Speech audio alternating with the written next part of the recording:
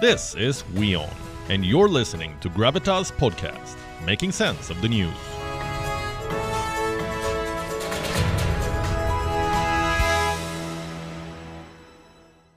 During every crisis, you have two sets of countries.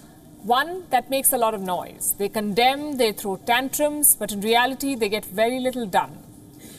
And two, countries that make a difference.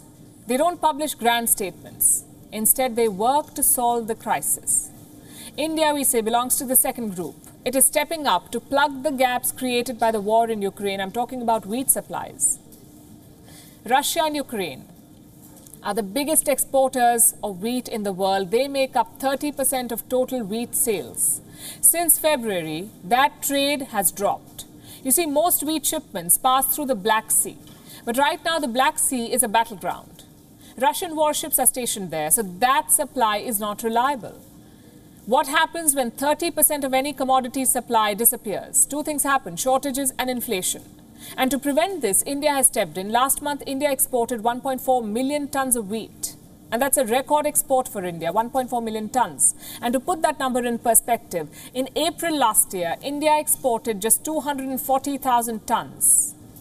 So 240,000 in 2021, 1.4 million in 2022. Reports say it could rise further, this number.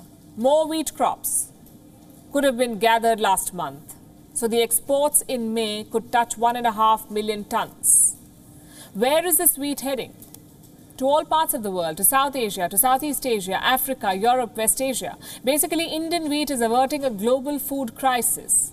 Some new buyers have also emerged, like Egypt and Turkey. Neither country has ever bought Indian wheat. Russia's war is changing that. Turkey has ordered 50,000 tons of wheat from India. For Indian farmers, this is great news. Finally, their produce is going global.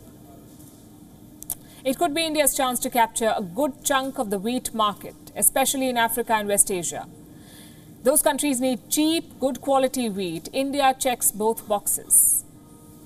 The question is, can India sustain this? And here's why I ask. An intense heat wave is sweeping through India. That could reduce wheat production. India was expecting to produce 111 million tons of wheat by June. That forecast has been slashed. The new one is 105 million tons. So productivity is one issue. The other is price. Wheat prices have risen 15 to 20% in the last few weeks, and I don't have to tell you why that is bad. Wheat is the second most consumed food grain in India after rice. So if wheat is more expensive, all of us feel it.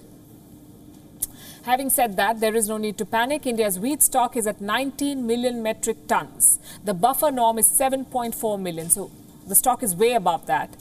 There is no immediate wheat crisis in India. But don't discount the risk here. India has more than 1 billion people to feed, yet it is exporting wheat to solve the global food crisis. Compare that to Europe. Italy regulates AC temperatures and they can't stop talking about it. Everybody praises their so-called sacrifices, but what does India get? Lectures and criticism. And this has been a consistent narrative. Just think back to the early stages of the pandemic. Do you remember the hydroxychloroquine craze? Then US President Donald Trump loved it. He even threatened India over it. Trump promised retaliation if India did not export HCQ. Same with vaccines. India was called the pharmacy of the world, but the second wave slowed down vaccine exports. When that happened, criticism followed. Let me show you this headline by CNN. The world's biggest vaccine maker is stalling on exports. That's a problem for the planet's most vulnerable. Well, we looked for CNN's article on India's wheat exports. There wasn't one. And this exposes the double standards of the West. They cheer America for sending weapons to Ukraine, for basically extending the war.